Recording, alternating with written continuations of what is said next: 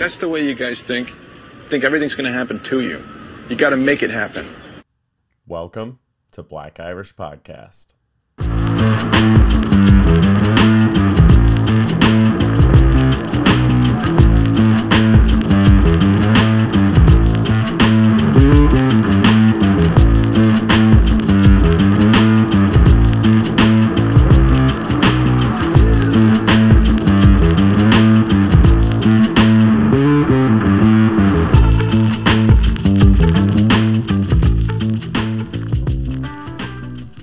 Hey there, and welcome to an all-new episode of Black Irish Podcast with myself, Brendan McCorkle, and that's it. So you know what you're getting today.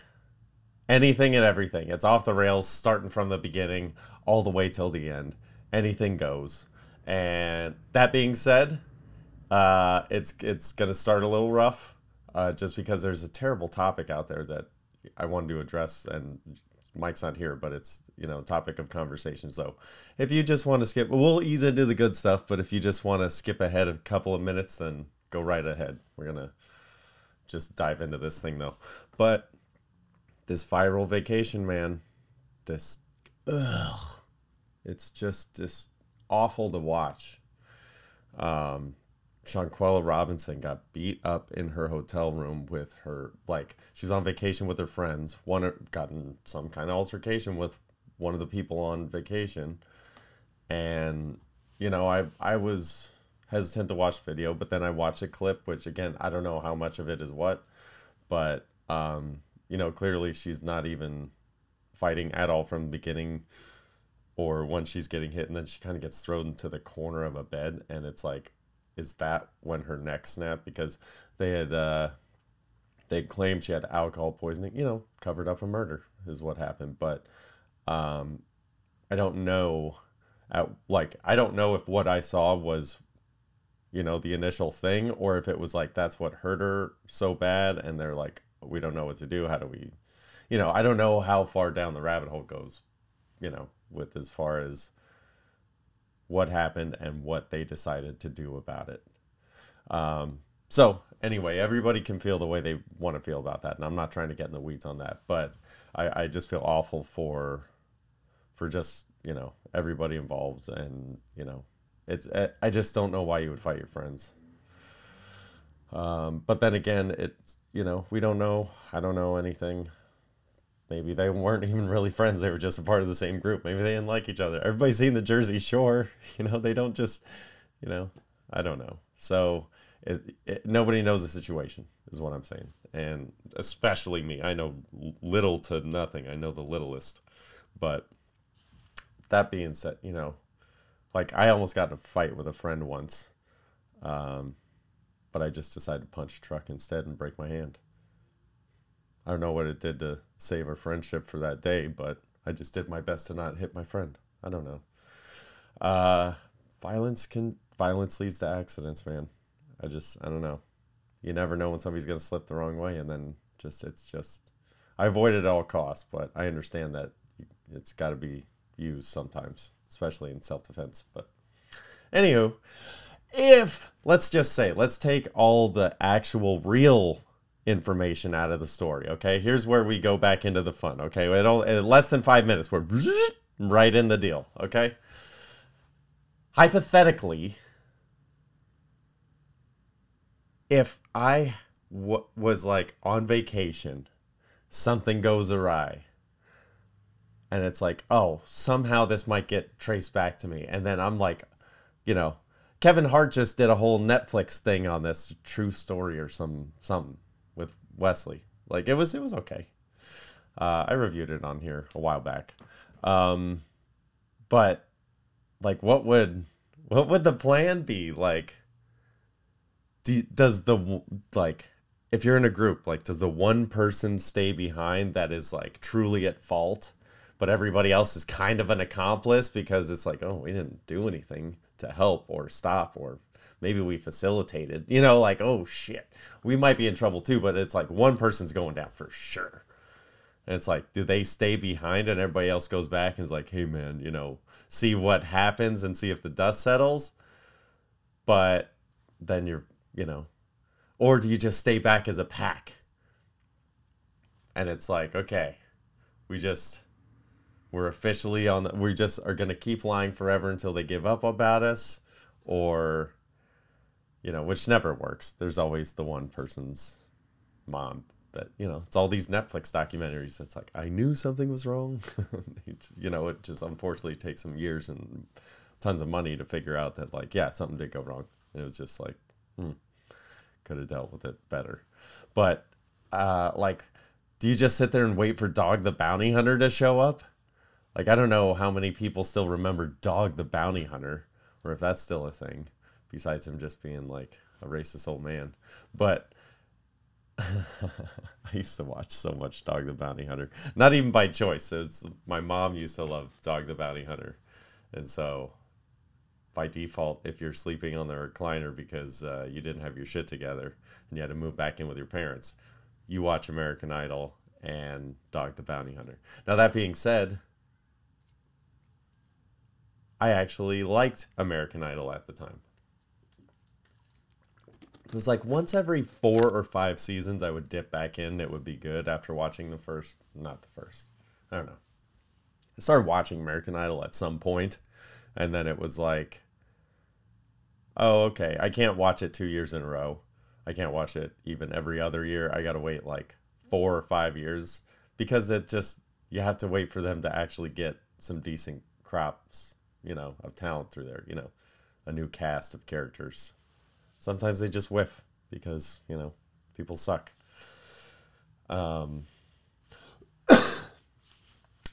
Anyway, that being said, I did watch a lot of Dog the Bounty Hunter. But do you wait for that? Like, do you just decide where you're gonna start moving and living? And like, I think that's what I would do. Just be like, okay, this is easy.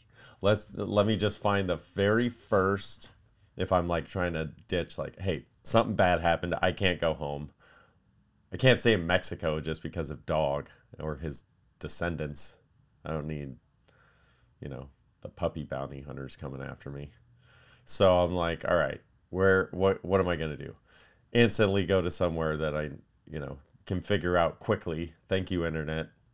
Where it's like, oh, I won't get in trouble or extradited or whatever. And then figure out a way, like, get there as fast as I can with whatever I've got. And then lay low, but just figure out a way to make money.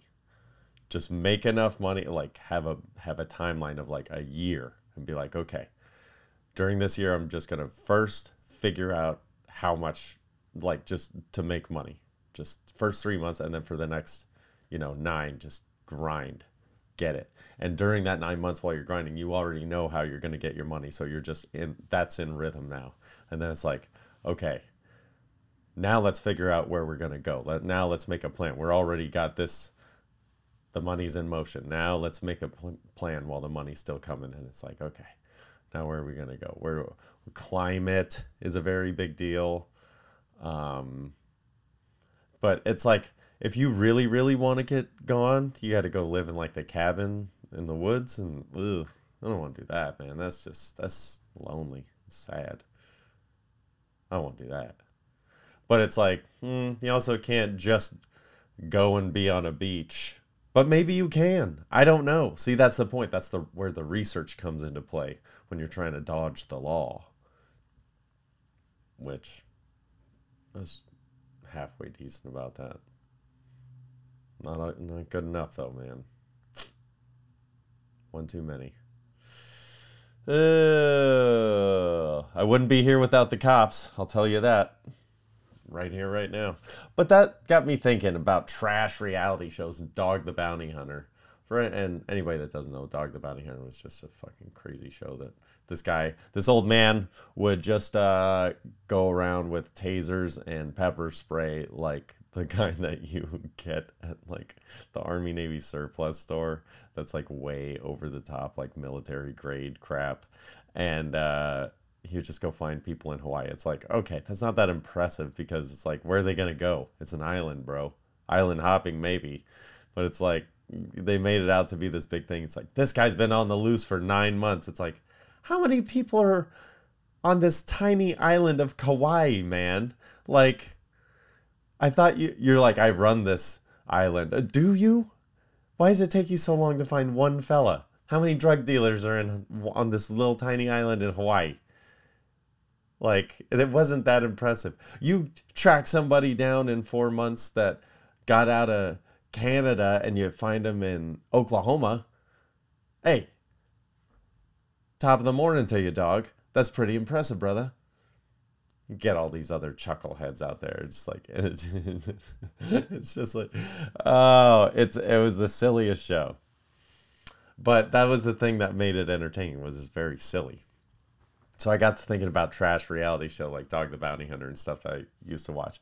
And I didn't care for, I did have a girlfriend that was on Judge Judy as the defendant, of course. She's a nice gal. But I, like my mom, loved Judge Judy. I can't watch that trash. It's too much. It's just librarians that yell are not fun. I don't care for it. I don't care if she's got a stanky mouth on her.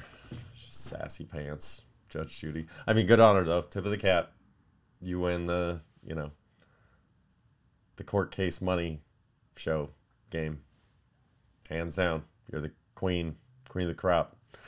But my thing was more like, it had to do with cars, but not in the sense of like Pimp Your Ride. Like, Pimp Your Ride was so stupid. There was a show that Exhibit, and I'm throwing out all the oldest reference. Exhibit is a rapper, for those of you who don't know. He's also an actor. And he did a show for MTV where people would get their cars kidnapped. Like, a family member would set up, like, this broke piece of shit can't fix his broke piece of shit, but he loves this broke piece of shit. So, will you fix his ride? And it was like, not only will we fix your ride, we will pimp your ride. And it was like, oh yeah, let's distract him so he doesn't know his car's gone. It's like, and it was so hilarious because most of the time it was like, it's the junk piece of shit on the side cover. Just put cardboard boxes under the cover. He's not even going to know. He doesn't even go over there anymore. But it was hilarious when it was like their daily driver. They're like, but how's he going to get to work? And they're like, I don't know. This is a head scratcher. How are we going to figure to get the car out of here? And you can't afford vacation. That was the funnest part of that show. But anyway, I didn't give a shit about that part of it. The car shows that I did appreciate, though, were the repossession ones. So they had a show called Repo Games back in the day. These are all back in the day, so I'm going to throw that phrase away for the rest of this.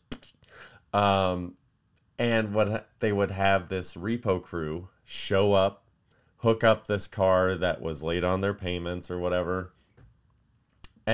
But before they took it, in the dead of the night or during the day or whenever they chose to do it, like most of them do, they just hook up and drive off.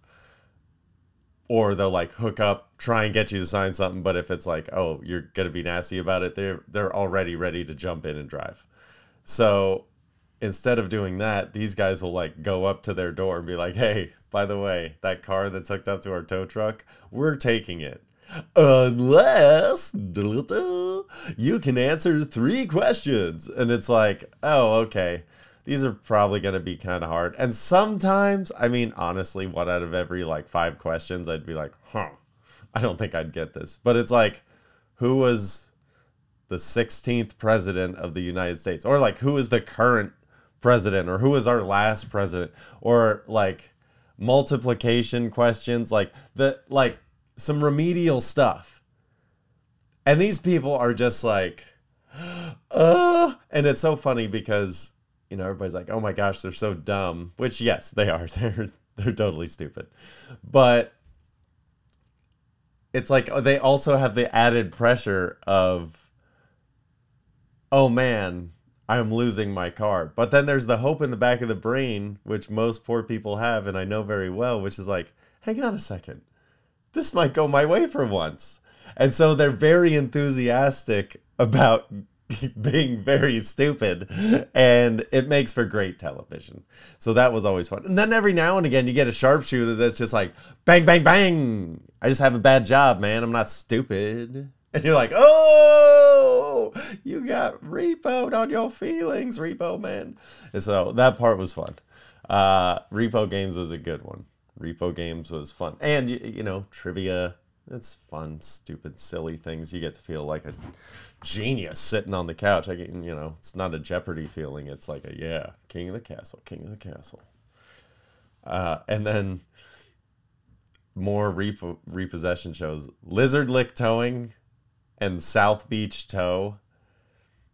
I don't know what kind of independent channel they were on when I used to watch them, but they were the best back-to-back, like, 2-hour block. They were half-hour shows. Lizard Lick Towing, and obviously it's only like the first season or two, and then it gets the produced reality gets overproduced, and then it's just not fun anymore. But Mylanta, Lizard Lick Towing, is just two big old hillbilly boys in Georgia, I think, and they're just driving around the swamp, repoing like Toyota Corollas and ATVs and farm equipment. But it's just like in the very first episode, I think it's his muscle, this guy's muscle. Which, by the way, this dude is the main guy is super strong. They always wear they have like flat top mullets, and they wear the reflective glasses, and is a big dude, very strong. He's just very slow. Like, don't let him get a hold of you, but you can get away pretty easy. So he's got his other guy who's more of his agile muscle, but he's still like 6'7", like 280. He's a giant. And like the very first episode, he's like, oh, we got this repo. Like, they just drive around scanning plates in their own hometown, scanning plates like, hey, is this dude late on his payments? It's just a messed up system. And it's like, oh, I know that guy. That guy was mean to me in high school. And gets super aggressive with this guy, like tackles him and stuff. It's just so silly. And then South Beach Tow it's in South Beach, Florida, man. It's just the wildest of wild people. It's like, people at brunch with alligators are like, hey man, you can't take my car.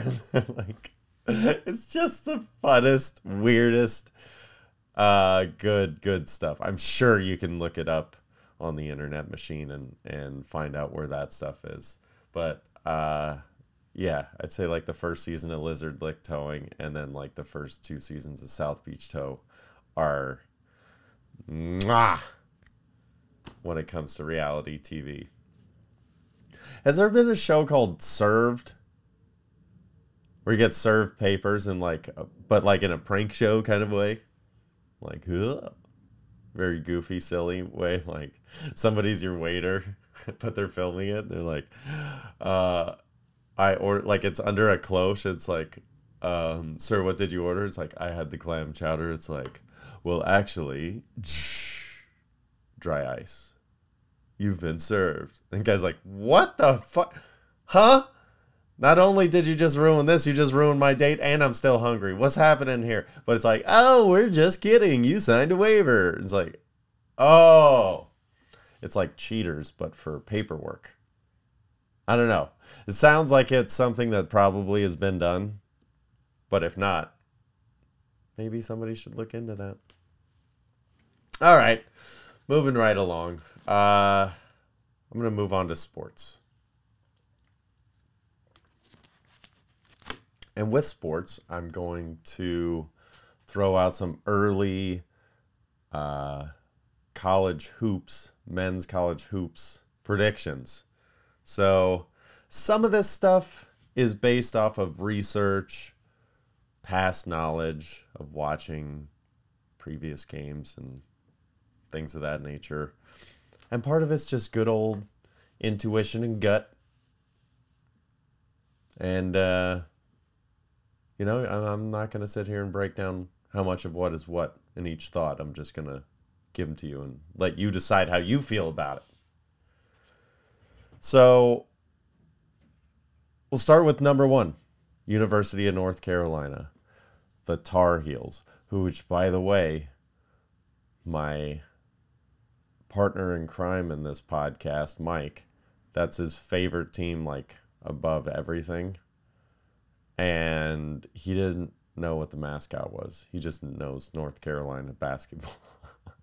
I was like, oh, Tar Heels. He's like, who's it? What Tar Heels? Like the North Carolina Tar Heels. He's like, oh, I didn't know what they were. Oh, that's an interesting take as a fan.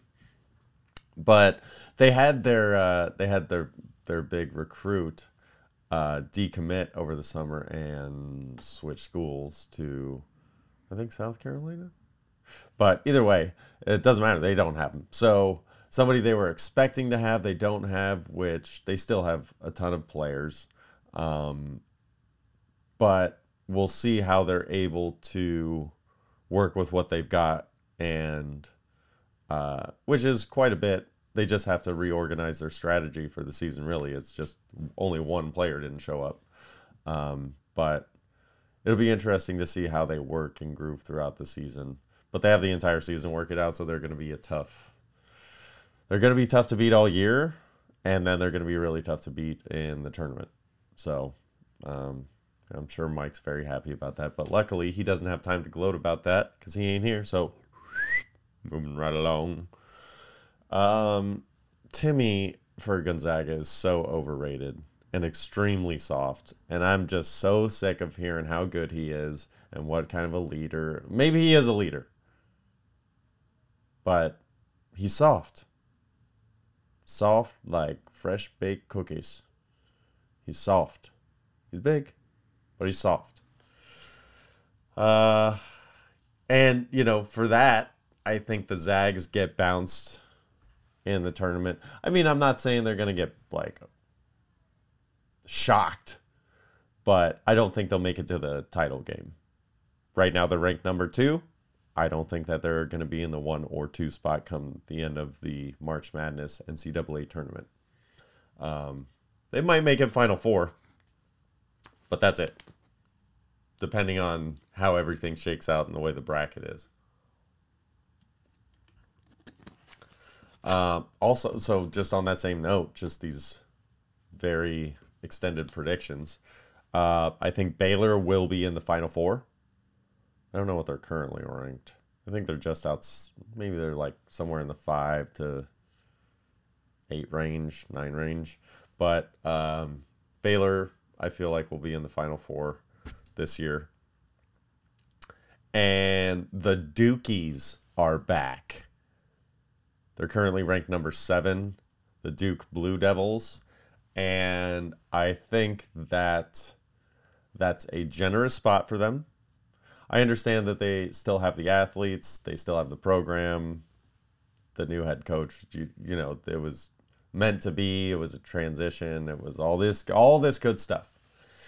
But Duke does have underachieving years, and I think that's what it's going to be. Not necessarily going to be like overall look back and be like, well, they had a decent season, they had a good season and everything. But yes, but as them being ranked number 7, I don't think that's accurate for where they're going to end up. I think that they might not even be ranked come the end of the year, or they'll be at the back end of the top 25 of the AP poll. I think they're going to have multiple losses, obviously, but I just think it's going to be an underachieving year for Duke this year. So the Dukies are back. They're not going to win the big games that they normally do, which is going to be the big difference, and that's going to, those 4 games matter. If you lose an extra 4 games a year, that's a big deal. So I think that's what's going to happen this year with Duke. I think Oregon is going to be better than Arizona. That's not a wild prediction or anything. I'm just kind of running through all my thoughts as I was running through the rankings on how I felt about the top 25. And Oregon is ranked not significantly lower than Arizona, but I think, 8 spots or so. And Oregon is on the upward trend, and Arizona they're just too up and down. And I think it's going to be a fine year for Arizona. Again, they'll probably end up on the back end of the top 25, but I think Oregon will be in the top 15. Possibly top 10 by the end of the year. So I think they may They may be the best in the Pac-12. I don't know that because UCLA's pretty good this year, supposed to be. Looks like they will be, even though I still do not like their coach. So I'm not saying they're going to be better than UCLA, but I think they're going to be right there with them at the top of the heap. So that's that for the Pac-12. Pac-12 sucks. Not much to talk about there. I think Xavier is going to go deep in the tourney. They are coming off a good NIT run. Again, the same thing as Oregon. Like, they're trending in the right direction. They,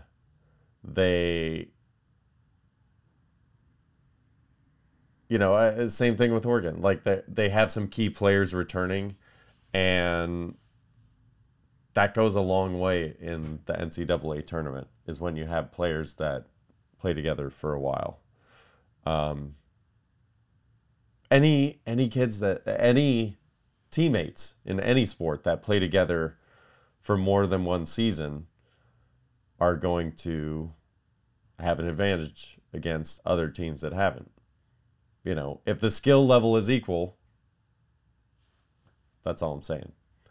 And in college hoops, there's a lot of turnover, or even more with like transfer portals, and there's just a whole lot. Everybody's looking for their opportunity, and it's a lot more of a quicker payoff, which is great.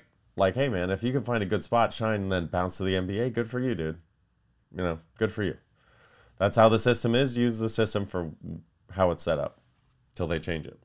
I mean, it's their system.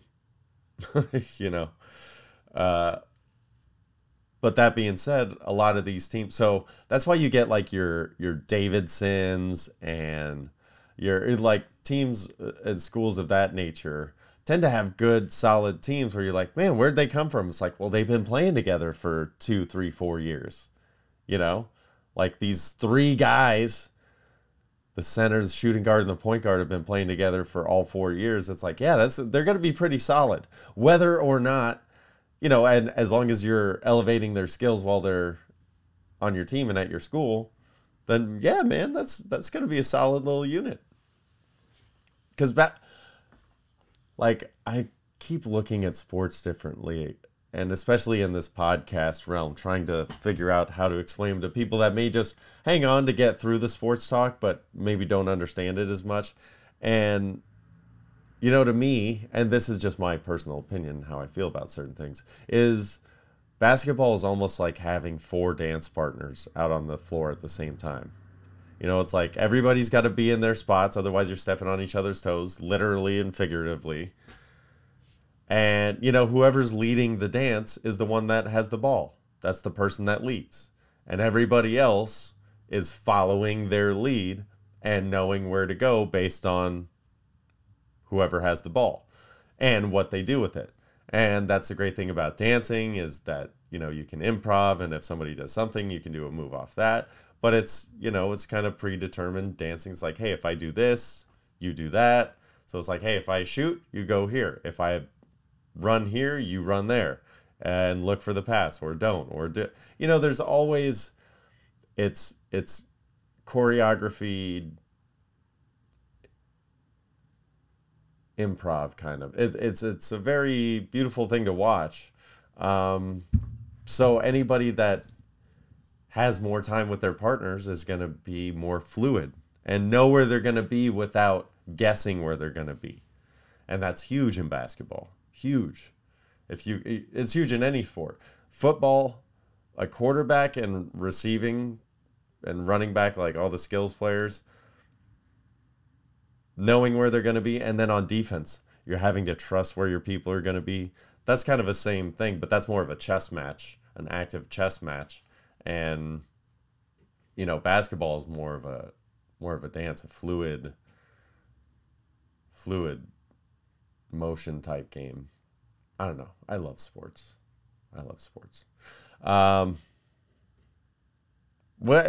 Switching to football. Let me just pivot, stick the right foot in the ground, and go. I do not love losing. And boy, oh boy, last week college football, I think Mike went 1-2-2. I went 0-3-2 last week. 2 pushes, 3 losses. It was a rough go, man. It was a rough and tumble. But it was a weird weekend for football. I'll get into the NFL, which was one of the wildest football days I've seen in a very long time. I'll just get running right into. So, in the spirit of hoping that my picks are better this week, and knowing that Mike's not here to have any impact on me and my picks, because sometimes he'll do that. I'm like, oh man, that's a good point, and I was on the fence about this one. I'm like, no, I did my research. I'm ready. I'm coming with it today, ready to go. So I will start with the ranked games, which there's only 2. Funny enough, it's the Pac 20, whatever they call themselves in football. 2 ranked versus ranked games this week, and they're both in the Pac 10, 12, 18. The first game is number 7 USC giving up 2.5 points to number 12 UCLA at the Rose Bowl. And I love this game. It's a great SoCal game. It's one that people actually get excited for, believe it or not. Not everywhere, but there is a buzz a little bit around certain areas of town. Like, yeah, there's a big game going on. And I just can't track UCLA well enough to trust them to cover a field goal. So USC, they see that they have a path to the college football playoff.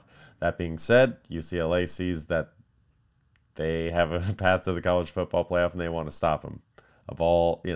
That's one of the goal games, is beat USC. And if the more there is on the line, the tastier the victory is. So I'm not sure how UCLA is going to approach the game, but I just think that USC is more than a field goal better than UCLA, even if it is at the Rose Bowl, because guess what? I've been to that game multiple times, and USC fans take over that game anyway. UCLA fans, they held their season tickets. They go to all the other games and sell that game to pay for the season.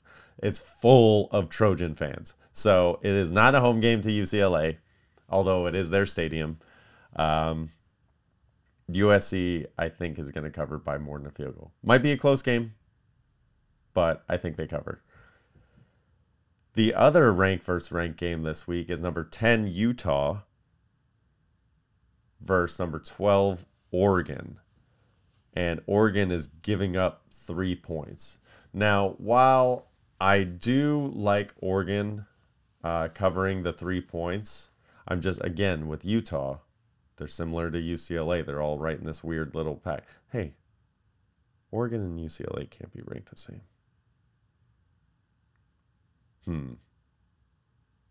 I don't know. Something's fishy there. So whatever Oregon's ranked. Regardless, I think Oregon covers the 3 against Utah. I don't trust Utah. But here's what I will say. I'm not thrilled about that pick. It's just my pick because it's a rank versus rank game. But here's what is my pick for that game. The over 62.5. Over 62. It'll be a 70-plus point game. I think, I hope, I feel it's just going to be a Tecmo Bowl. Bang, bang, bang, bang, bang, bang. Back and forth, back and forth. I wouldn't be surprised if they eclipse 50 points in the first half. Just saying.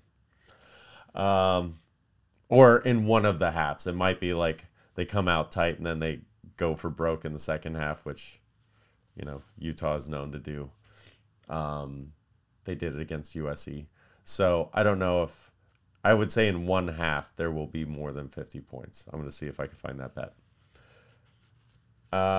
There's another bet, an upset bet that I like this week.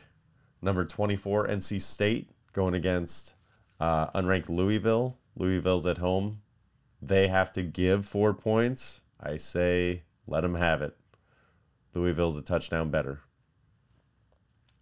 And here's the one that I don't know about is number 4 TCU versus Baylor. Now, Baylor is one of those things where they're kind of in the category of UCLA and Utah to me. Like, I can't kind of get my finger on it.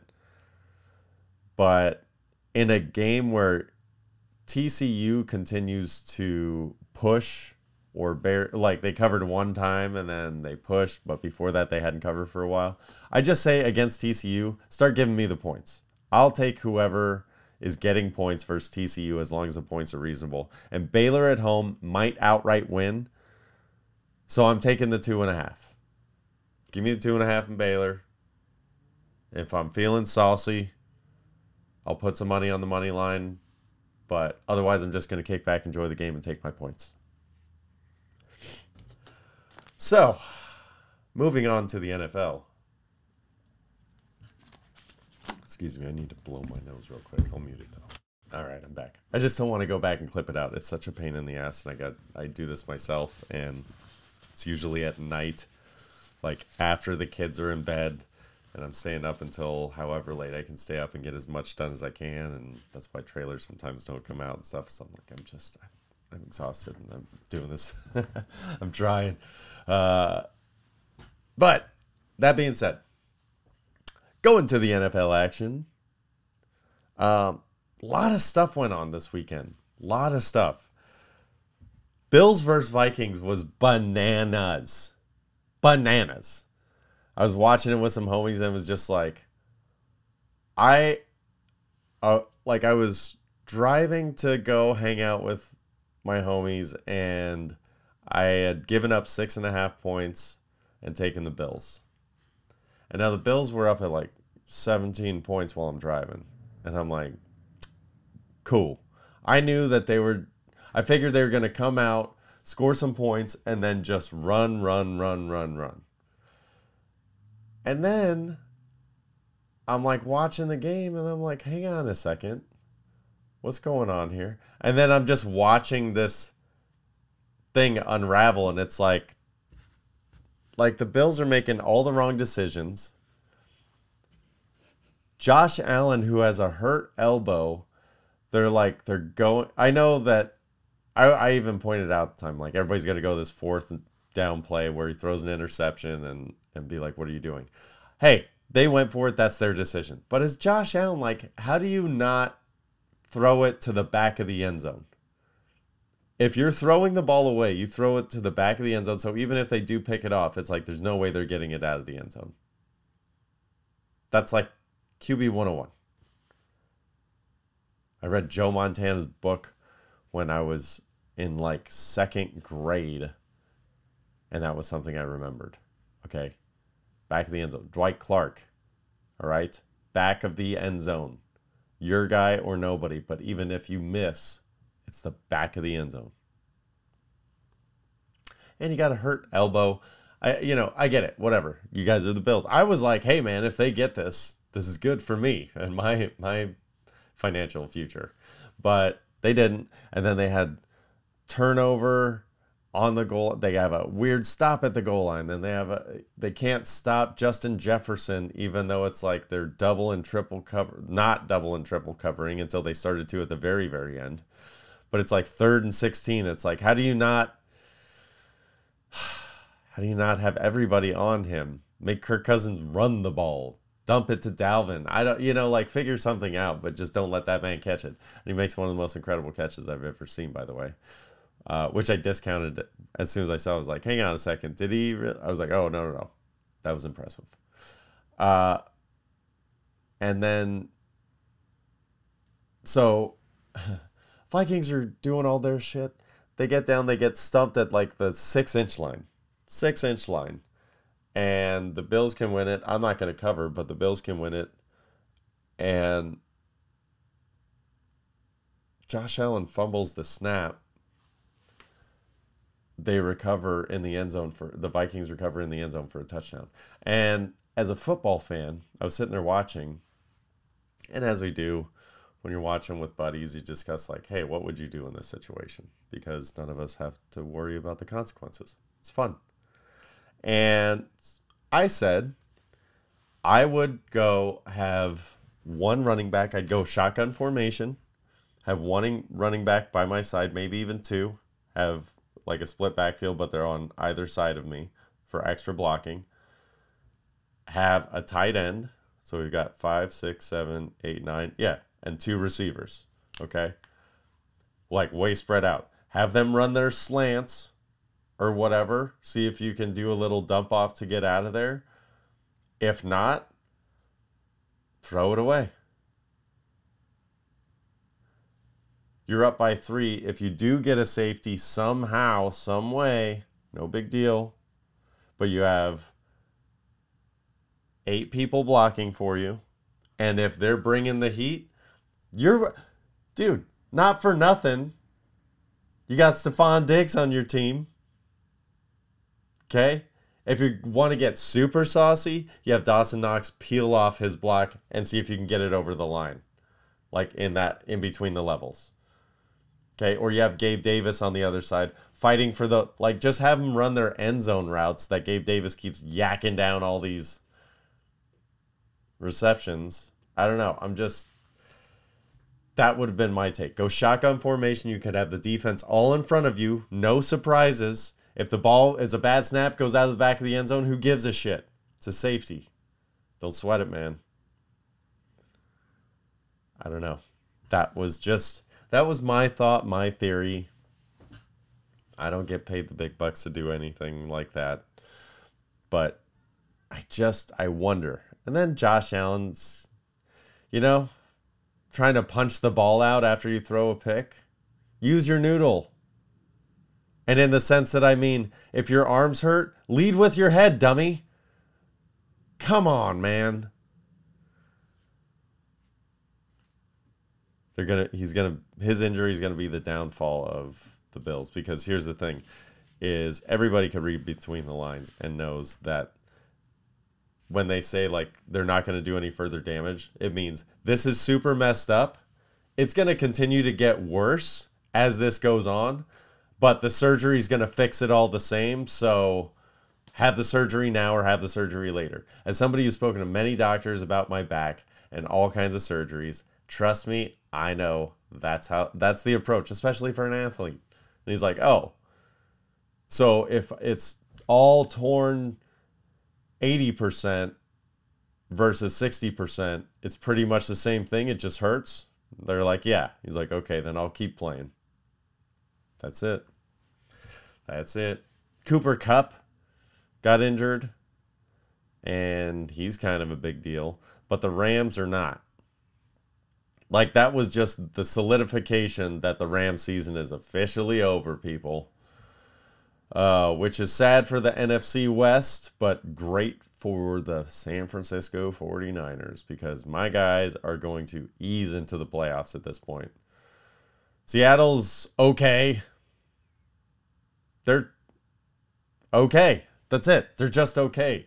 The Cardinals are awful. They're going to be a force to be reckoned with on offense, and their defense is good enough to where they're going to start winning some games.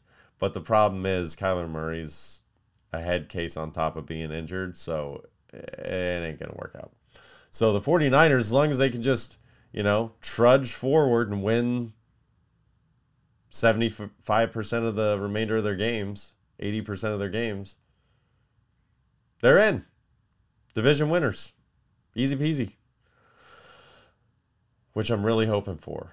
While I'm throwing out all these other things, I think that the Atlanta Falcons are going to win their division.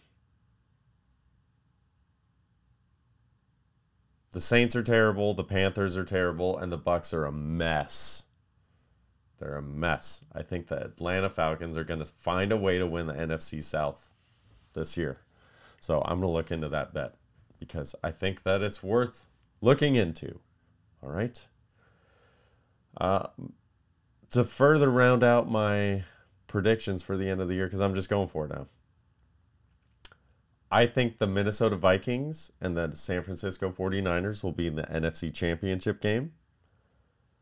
I think the Miami Dolphins and the Kansas City Chiefs will be in the AFC Championship game. And I'm hoping that the Dolphins and 49ers are in the Super Bowl. I think that would be spectacular. Although, if those are the way it shakes, if that's the way it shakes out with the championship games, which I know is not like a huge prediction leap or anything, I'd be happy with any of the combinations. I mean, I'd prefer the 49ers to be in there, obviously, but just for the sake of being a football fan, if it was Minnesota versus Miami, that would probably be the weakest. But even so, it's like Justin Jefferson versus Tyreek Hill, and Jalen Waddle. It's just, or Adam Thielen kind of, I guess. I don't know. It's like the Kirk Cousins doesn't do anything versus Tua, who's all over the place. Fast action versus grind it out. Dalvin Cook versus who knows with the Miami running game. They're starting to look better and better by the week. And then, if you have a rematch of the 49ers and the Chiefs, I'm sure people would enjoy that. But those are my long-term predictions. Short-term predictions, NFL Week 11. Bears versus Falcons. I'm sticking with, they got to start somewhere. Falcons, -3 points. The Bills are giving up 8 versus the Browns this week. Bills are going to smash. It'll be a 10 or 13 or 27 point victory. The Browns are... Deshaun Watson's back at practice. They're gearing him up. So they're like, okay, Jacoby, do your best out there. But they're so unfocused on they're focused on Deshaun. Bills cover. Rams versus Saints. This suck fest. I think the Saints are favored by 4, but that part doesn't matter. The bet in this game is Alvin Kamara over. I think he'll break the century mark, the 100-yard mark. I think it might be at like 92 yards or something like that, but I say over 100. So if the over/under on the player prop of Alvin Kamara rushing yards is anything less than 100, take the over. That's the bet. It's going to be a run game. Doesn't matter about the Rams defense. They get tired. You've seen it. They're not that good. They're not that invested. Their season's crumbling. They're not going to... Aaron Donald's like, what did I do coming back to this? I ain't getting hurt for this. It's going to get softer for the Rams. So Alvin Kamara has a nice game. Then my game of the week, my pick of the week, Lions versus Giants. The Giants are laying 3 points. They're giving up 3 points. Let them have it. They're going to smash on them Lions. I mean, unfortunately, it's probably going to be a closer game than, the score is not going to reflect the ass beating that the Giants are going to put on the Lions. Let's put it that way. Giants -3 is the pick of the week for me. And the Chargers versus Chiefs game is just going to be fun. Sunday night, game of the week. That's going to be fun. I think I'm going to start doing a new thing where I go and check the second half of the Sunday night football game at Miss Robinson's Irish Pub the nights I perform there for Sunday Punchline. So that's where I'm going to be this Sunday, is Sunday Punchline at Miss Robinson's Irish Pub, followed by my favorite spot in the land, Liquid Zoo. I'll be doing comedy there on Sunday. So I think I might start doing that, like catch the back half of the Sunday night game. So it's going to be a fun one. I'm excited. That's why I'm going to start trying to do that. And we'll see how that goes. I don't know. But moving on to other stuff that I'm watching, and speaking of comedy, coinciding, I just saw Dion Cole's new Netflix special, Charlene's Boy, and it is so good. So good. Dion Cole has a similar thought pattern that I do, and I think that's a That's a great mark of any comic, is if you can feel like you're simpatico with him. So he did a great job of that with me, and he's hilarious as usual. And it was very heartfelt. I encourage you to watch the entire thing if you do sit down and watch it. Not anything cryptic. It's just like, you think it's over and then there's like an extra 5 minutes. And I do highly recommend it. If you like comedy of any kind, hit it. It's funny. And I'm not, to be honest, I peeled back a lot on watching comedy specials and things, just because I'm weird like that. But Dion Cole, I trust that for my own reasons, it was going to be a good watch. And it was just killer. Just absolutely killer. Really, really like it. I'm still watching my Seinfeld stuff, but here's what I did. I just started by watching more modern episodes towards the end of the series. And it's just so happened that it was like, I just wanted to pick one that was like, okay, I know for sure that this is going to make me giggle. Like, I just needed that the day that I started watching the Seinfeld. So I picked one. It just so happened to be one of the later, like last season, but one of the first episodes. I'm like, oh, okay, but I'm just going to pop around anyway, so it doesn't matter. And the problem with Seinfeld is it's really good. And then it's like, they do have tag along stories, kind of. But the great thing about Netflix, which is, I just never appreciate it as much as probably everybody else does, because I don't do this kind of stuff as like sit and watch as much as I used to. When the technology wasn't as good or these shows weren't there. And it's 20 minutes, but you don't a commercial's coming and you don't have to wait for it. And I've seen Seinfeld so many times. I've seen every episode. I'm not kidding. At least 20 times, but some episodes up to 50 or more. I'm not kidding about that. It was on every chance it was in my house growing up. And it was on multiple channels. It was like, it starts at 6 on this, and it goes for an hour, and then we bop to this channel, this channel, this channel, and we go till, midnight. 6 hours a day of Seinfeld if you wanted. And I lost where I was going with that. But anyway, so I've seen all these episodes a ton of times, and I wonder. So I had the commercials. Like, I had that thing in my body that was like, oh man, commercial, and then it instantly goes away, and I'm like, oh, and I get that fluttery little feeling like when people first started watching shit on demand or like binging shows when you didn't have to wait for the next show. That's how I am with these Seinfeld not having commercials. I'm just like, oh, no commercial, like it's just right back to it. This is so nice. Like, it's just like, oh, this is so nice. I don't have to click anything. I don't have to do anything. I just get to watch one of my shows. And then it just rolls right into the next episode. So it's like you can knock out 3 banger Seinfeld episodes in an hour without any lag time. It's pretty awesome. So that being said, I just kind of let it roll from the last season. So now I'm only like 3 episodes away from the end of the series. And I was like, ah, shit. Like, I don't know that I want to go all the way back to the beginning. I don't. Even though somebody that has one of my favorite half-hour comedy specials, Ralph Harris, has spots in like the first season, maybe even the first 2 seasons, like a pizza guy or delivery guy, and like, he's like, he was the black guy, like, we're bouncing this off, and they're like, yep, we don't need a black guy, get him out of here. Let's just have a lady, that's good enough.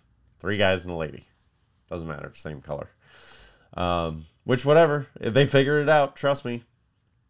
But I don't know if I want to go all the way back there. All the way back, that's too much.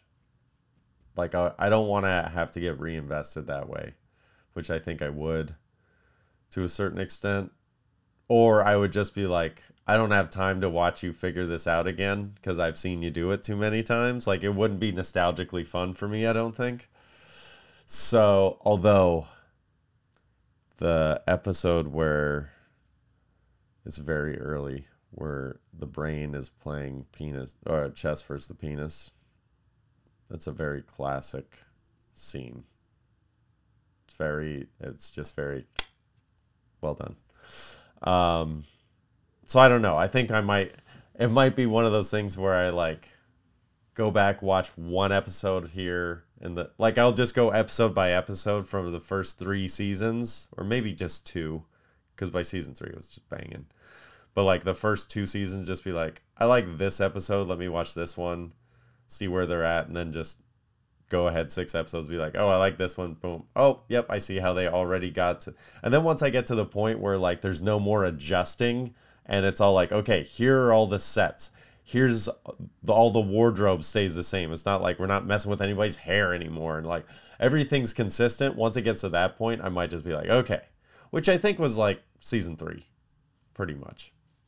And they weren't trying to figure out who was fitting in where with the characters anymore. It was like, this is solid, here we go. So I think I might do that when I braze back into it. Oh, I'm going to skip those other things for the time being. Because we're almost out of time here. We're almost at an hour. Nobody needs to hear me for more than an hour. But that being said, we are at episode 98 here. And in honor of 98 Degrees, one of the boy bands, that's how I'll say it, I was going to ask Mike what his top 5 boy bands of all time were. So this week's top 5 list is going to be my top 5 boy bands of all time. And I know I look like I used to be in one, or trying to still be in one, like an old man version. The geriatric jinglers. I don't know. Some stupid crap. It's not the case. But because at first I was like, I don't even like, I mean, everybody kind of likes boy bands. And if they say they don't, they're lying. There's got to be at least one song from one of them that you're like, it's a banger. And if you don't, then you're just lying. You're lying. There's too many popular combinations of sounds for you not to like one of them. Even if you're deaf, maybe the beats feel good. I don't know. So anyway, top 5 boy bands, not in any particular order. And here's where it gets kind of weird. Is at first I was like, boy bands suck. And then I was like, no, they don't. Because I grew up in the 90s, bro. Not the 2000s. Don't get ahead of me. So that means like the tail end of the 80s and the early 90s and even in the late 90s. Man, we had some boy bands. Some that even stretch back further. So I'll start out with Jodeci. Jodeci is a boy band. Jodeci is a boy band, and Jodeci is awesome. Okay? But I'll even serve up like Backstreet Boys, the easy one. That's the easiest one. That was my favorite, I would say, if I had to pick one. They had the most songs that I liked out of all the boy bands of that era. So that's why they made the list. My list. So I got like Jodeci, Backstreet Boys. I grew up with New Kids on the Block. That was my sister's, both of them, their favorite thing. I watched the video of them in concert over and over, and all I wanted to do, they're like, if we watch it one more time, then you can watch your Teenage Mutant Ninja Turtles movie. I'm like, fine. That was the trade-off. But I digress. So New Kids on the Block, you know, they were awesome. They had the right stuff. New Edition, this is peeling it back to even before me. But New Edition was the shit. Okay? Bobby Brown's the man. And the Jackson 5, who could forget to round out the top 5? The Jackson 5 is a boy band, people. And guess what? That's how you can love Michael. Because that's the little loophole. He wasn't a touchy person when he was in the Jackson 5 that we know of. Jackson 5 in the top 5 boy bands. Honorable mentions, Boyz II Men, NSYNC, LFO, O-Town, B2K, All for One, One Direction, BTS. I don't know. I don't know if those count because I don't like them.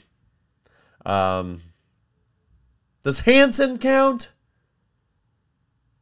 I might need to rethink my list.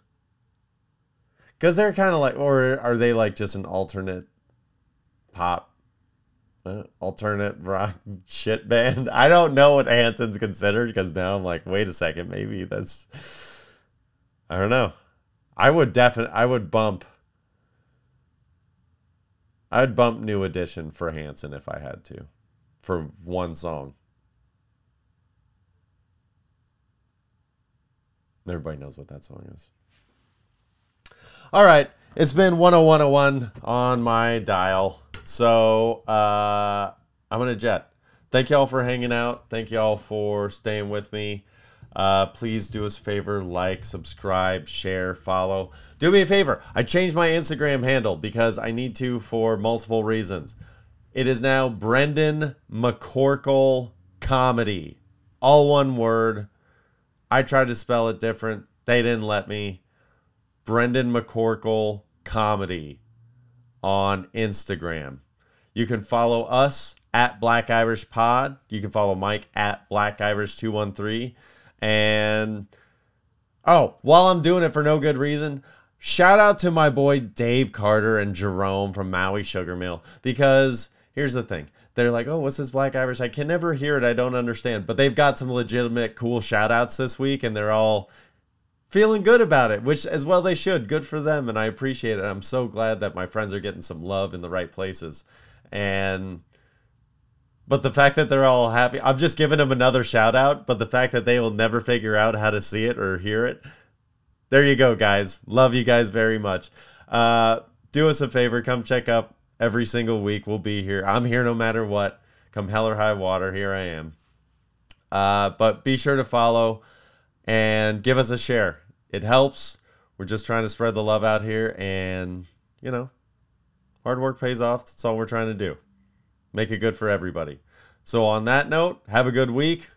Be good to yourself and be true to yourself. Everything else will be all right. Love y'all. Peace.